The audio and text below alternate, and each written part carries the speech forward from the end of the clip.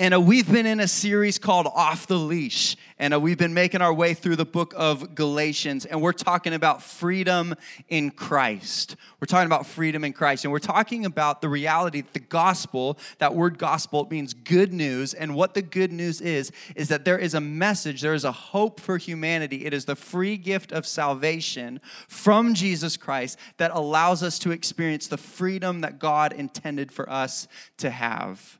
There's this free gift of life. Jesus called it abundant life, and Jesus called it eternal life. And there's this free gift that we can receive through faith in Jesus Christ that allows for us to have freedom from our sin, freedom from people's opinions, freedom from the law, freedom from religion, freedom from all of these things that we can have relationship with Jesus. The gospel is good news because it's free and it makes us free. And that's what we've been talking about in this series. And tonight we're going to really see that we don't have to live bound to our own ability or works. We don't have to live bound to our own ability or works. And this is the primary problem for the church in Galatia. The primary problem for the church in Galatia. Basically, Jesus isn't enough in their mind. They're thinking that the gospel, the message of Jesus Christ and Him crucified, isn't enough for their salvation. And so they're thinking it's Jesus plus your good works equal access to God, forgiveness of sins, and relationship with Him. They think it's Jesus plus other things. And so the Apostle Paul writes to them and he says, sorry to break it to you, but what you guys are making, you guys are taking good news and you're making it regular news, right? Because good news is, hey, it's free. Regular news is it costs money. And Paul's like, stop taking good news and making it regular news. And so he writes to us to help us understand how we can live in this freedom. I titled this message tonight, if you want to write it down, Stay in the Wheelbarrow.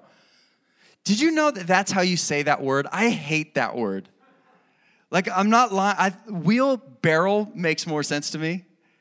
Wheelbarrow sounds like I've got something stuck in my mouth. Anyways, stay in the wheelbarrow. We'll talk about this guy in just a moment. Galatians chapter 3. Do you guys like my prop? Thank you. It's a wheelbarrow. Galatians chapter 3, verse 1. Listen to how frustrated the Apostle Paul is, okay? Ready for this? Verse 1. Oh, foolish Galatians! Exclamation point. He's pretty upset. Now, we have just entered into Galatians chapter 3, a new section in the book of Galatians. Chapters 1 and 2 is the who. Chapters 2 and 3 and 4 is the what. And chapters 5 and 6 is the so what. So it's who, what, so what. Another way of saying that, it's personal, it's doctrinal, and then it's practical. So it's who, what, and then what do I do with that? Or so what? Or now what? So we've just entered into the doctrinal. This is the what. This is the meat of the letter of Galatians. This is what Paul wants us to talk about. And this is so important to him that he says, you foolish Galatians. And then he says, who has bewitched you? Another translation says, who's put a spell on you? And in another translation actually says, oh, dear idiot Galatians. That's what it says. No joke. The Phillips translation says, oh, you idiots. Who has tricked you? Who's deceived you? He says, it was before your eyes that Jesus Christ was publicly portrayed as crucified. Let me ask you only this. Now, Paul's like super sarcastic, and he's asking a bunch of rhetorical questions. He says, okay, you foolish Galatians, let me ask you only this.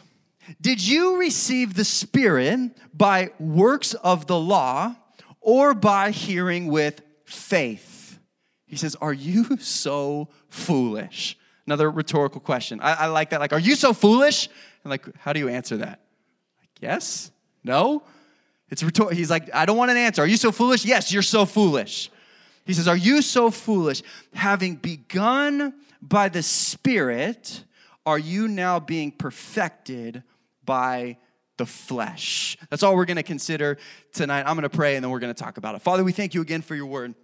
We ask that you would help us to make sense of this, and Lord, help us to understand exactly what you're trying to say to us about walking in the Spirit. God, we thank you for your grace. It's in Jesus' name we pray. And everybody said, amen. Have you ever been overly confident about something? Like you were sure about something only to find out that you weren't so sure.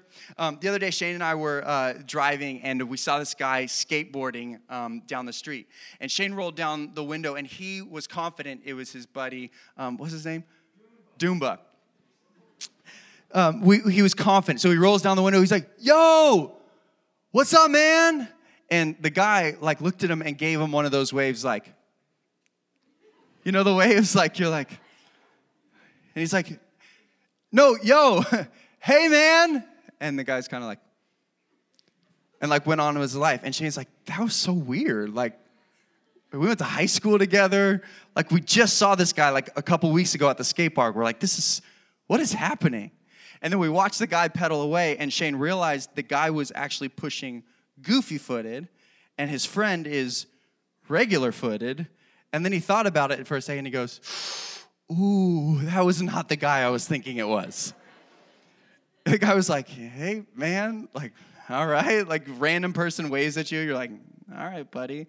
But so confident, that is my guy, only to realize, that's not my guy. Overconfidence. Have you ever also, this is kind of random, but on the other end of the spectrum, speaking of people's names, I'm great with faces. I'm horrible at names. I promise you, I could pick any one of you out of a crowd from any situation and be like, that person has been to the factory before. I guarantee it. No matter where we are, I could pick you out of the crowd. Your name, I love you, but I'm so sorry. I'm so bad at names.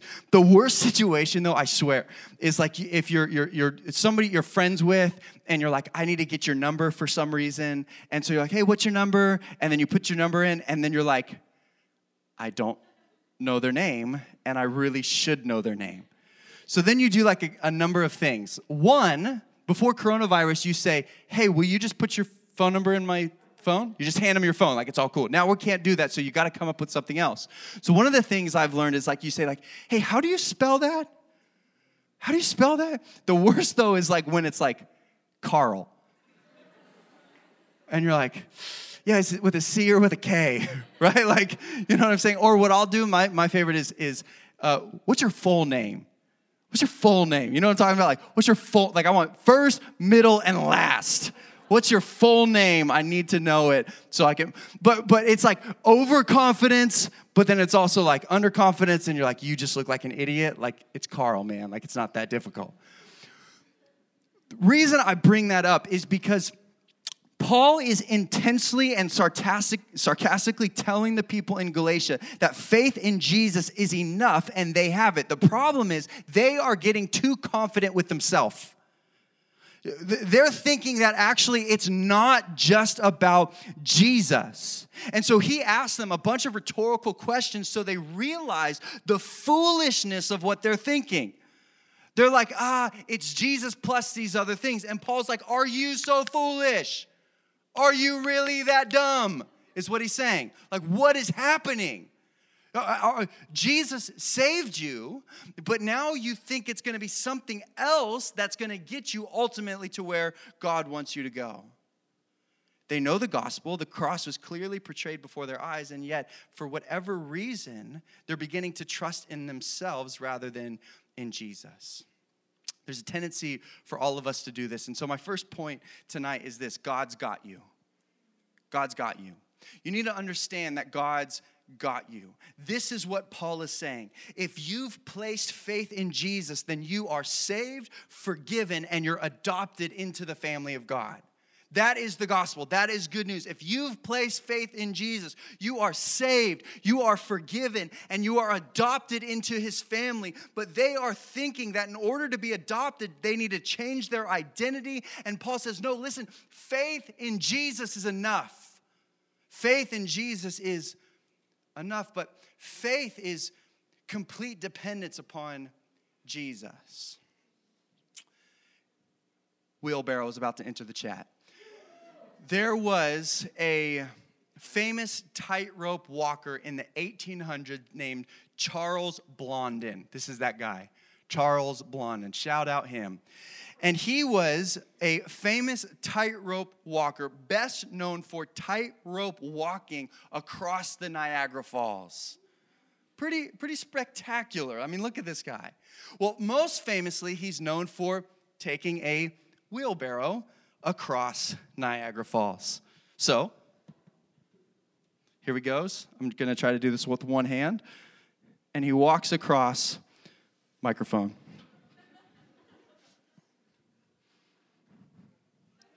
Niagara Falls, right? Imagine this. I can't even do it on a stage. I'm going to turn around.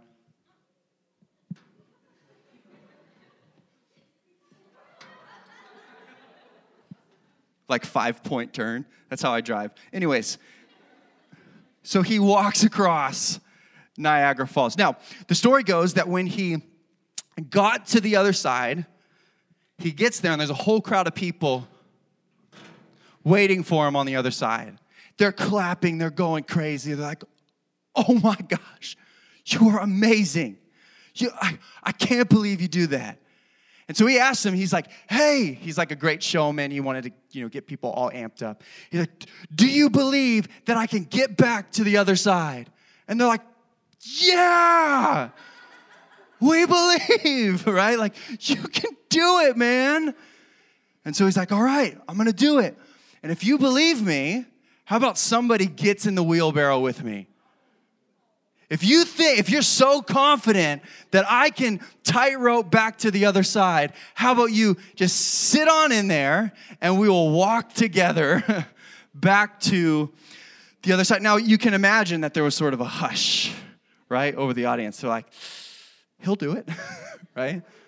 Like, I'm good, not me. But what this was is they had a mental belief, right, that he could do it, but they didn't have enough faith or trust to actually get into the wheelbarrow. Now, let me tell you, faith in Jesus, it's not just a mental acceptance. It's not just recognizing or believing or even understanding some element of who he is. What faith in Jesus is getting in the wheelbarrow and trusting him to take you to where he wants you to go. And can I tell you that if you've placed faith in Jesus Christ, you have gotten into the wheelbarrow. And let me tell you, God's got you. And no matter what it looks like as you walk across life, and no matter how shaky it gets or how confusing it gets, or like, I don't know if I'll make it to the other side, let me tell you, God's got you. And the message of Jesus is that if you believe in him, he has you no matter what.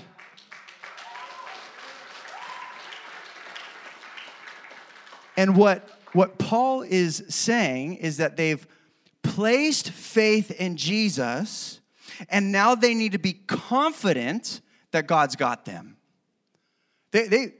He writes to them, he's like, oh, foolish Galatians. Oh, you poor, dumb, idiotic Galatians. He says, who's tricked you?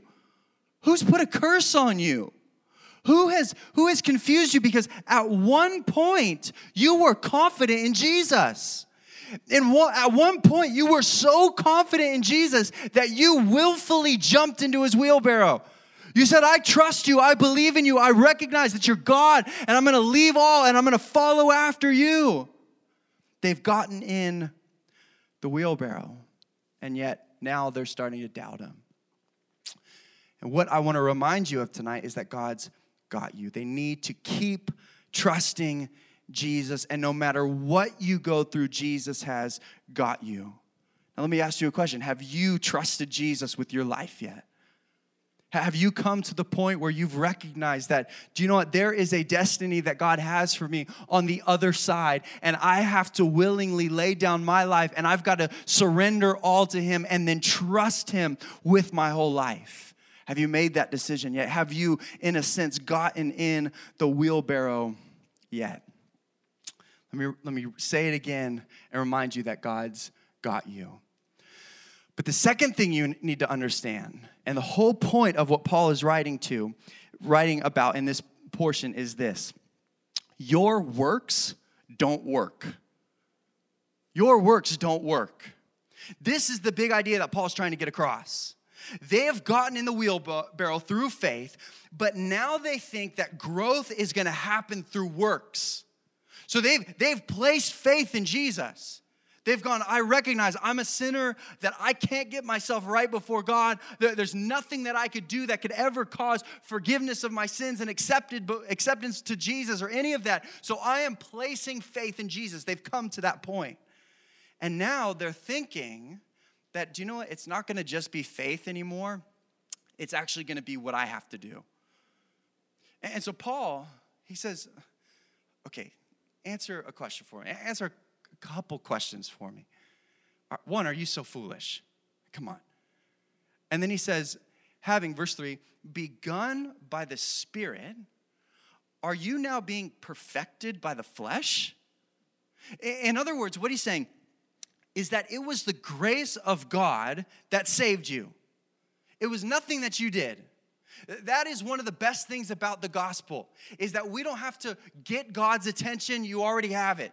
You don't have to earn God's favor. You've already got it. You don't have to beg and plead and wish and hope that one day God will accept you. God has accepted you through Jesus. It's so simple. It's so good. And it's the grace of God that saves you. But now they're thinking that, do you know what? The grace of God, in a sense, got us to first base. But if we want to hit a home run, we need works. Like if we want to actually see this thing through to the other side, we need to rely on ourselves. They're starting to place confidence in themselves. And listen, there's a tendency in Christianity that we begin to depend on Jesus for salvation, but then everything else is up to you. That Jesus, like, he'll get you in the door, but then everything else, like, you've got to at least fake it till you make it. Like, you've got to pretend like you don't have any struggles. You've got to make sure that you fight and willpower over every temptation that you have. You've got to make sure that by your own resolve and by the own strength of your hand, that you do all the things that God has for you. And there's a tendency to think that it's up to me. And Paul says, are you really? Did I not explain it well?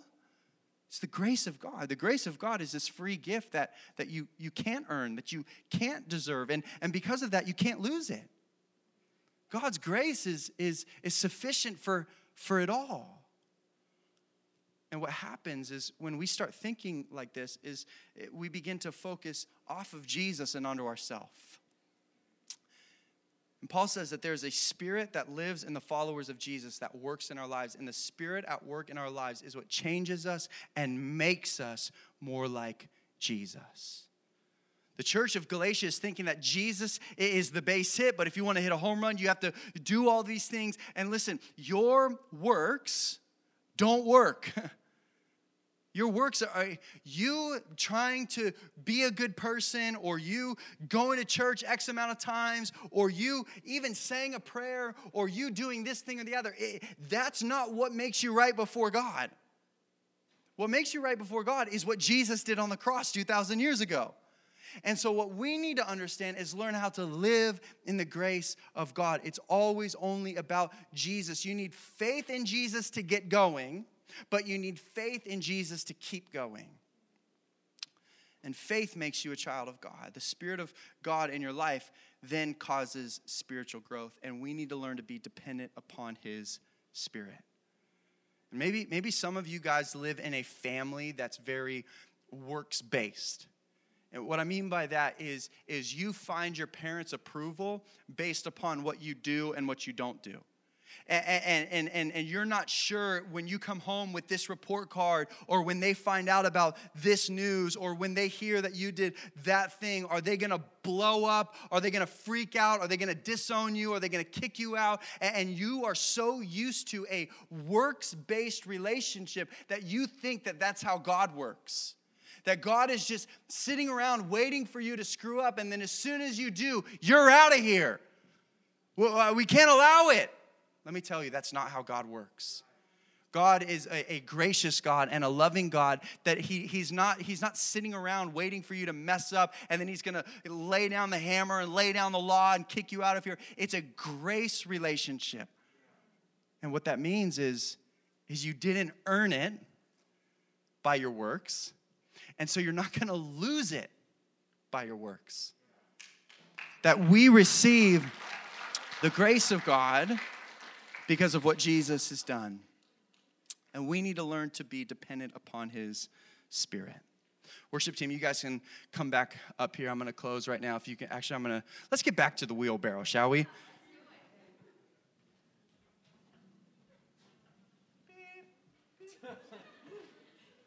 I'm sorry. That was dumb.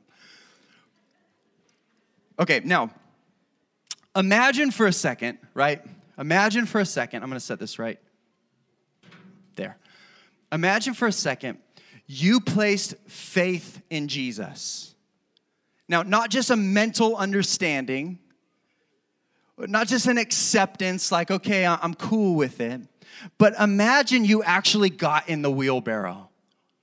Imagine you came to a point in your life where you realize that Jesus has paid it all and he is worth my whole life.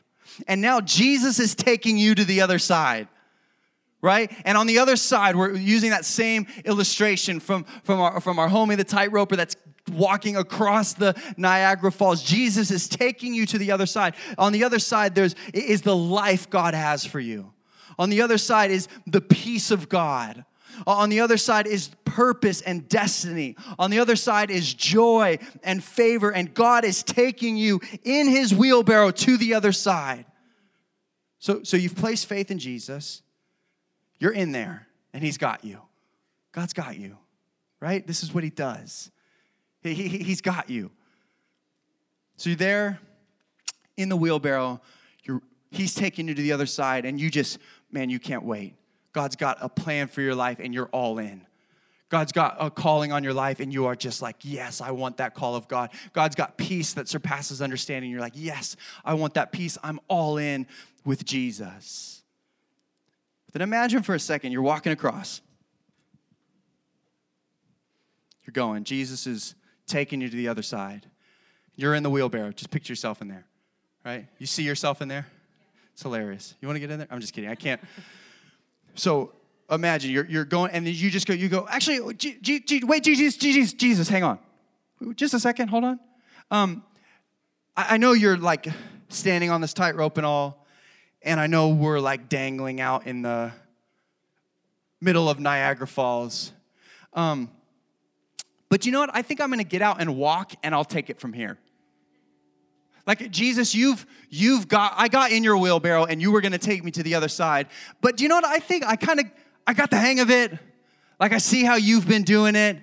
So how about just pause, just for a moment, set it down. And how about I just get out and I walk to the other side? Now, I think his response, and probably the people on either side, would be like, oh, you foolish person. Right? Like the Apostle Paul, like, what are you doing? Do you really think that you're going to get out of the wheelbarrow and all your experience, all your 5 minutes of experience, you're now going to walk yourself across to the other side? That's crazy. Could you imagine what he would say? He'd be like, why are you getting out? Don't you trust me? Haven't I got you this far? I mean, we started over there, and everything was good, and you got in the wheelbarrow, and you trusted me, and now we're halfway across, and I mean, you're safe. Things have been good. Why are you getting out? Haven't I been there for you? Haven't I taken care of you? Haven't I walked with you this far?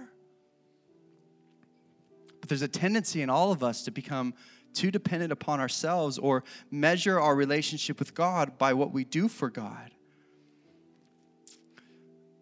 Do you know what God wants from you? He wants you. All God wants from you is for you to just sit with him and trust in him. God doesn't need you. We're like down here like, God, look at all these things that I can do. And God's like, that's nice. But if you would just trust me. You have no idea where I'm taking you. You have no idea the life I've destined you for. You have no idea the calling and the purpose and how much the world needs you. You have no idea. And so if you would just trust me, if you would just stay seated and recognize that God is in control and that God has got you and that God has a plan, you'd realize that you know what? He's way better at this than I am. Let me tell you, I'm sure if we were up over the Niagara Falls and you were sitting in a wheelbarrow and an expert was walking you across and you were like, hey, I think I'm going to walk from here, I don't think you're going to make it very far. It'd be like, one, there they are. And then the helicopters, and it's like, oh, well, should have just stayed in the wheelbarrow. Right? And yet with God, for whatever reason, we think that God is going to get us started, and then, okay, God, I'll take it from here. I don't need you anymore. I don't need to pray. I don't need to trust you. I'm just going to do the things the way I want to do them. I'm just going to go in the direction I want to go. I'm just going to figure this out because, you know what? I watched you enough. I saw how you work. I mean, you're cool, God. You do your thing. I'm going to do my thing. Let me tell you, what God wants from us is us. He wants us to just trust him, to get in with him. And I think God's heart breaks when we try and do stuff on our own, when we could just reach out to him and depend on him. Every time when we say, like, okay, God, I'll take it from here. I'm going to do things my own way. He's like, wait, really? What have I done that would make you think that I don't have the best in mind for you? What have I done that makes you think that I'm not going to be faithful even to the ends of the earth? What have I done that makes you think that I don't have promises and that I don't have plans and that I don't have a purpose for your life and that I don't have peace that surpasses understanding? What makes you think that that's the case? What have I done? How in my history and how in all of my faithfulness would you think that I would not be there for you? And God just wants us to go, I just want you. Listen, trust Jesus. Get into the life that he has for you. Trust that he's got you.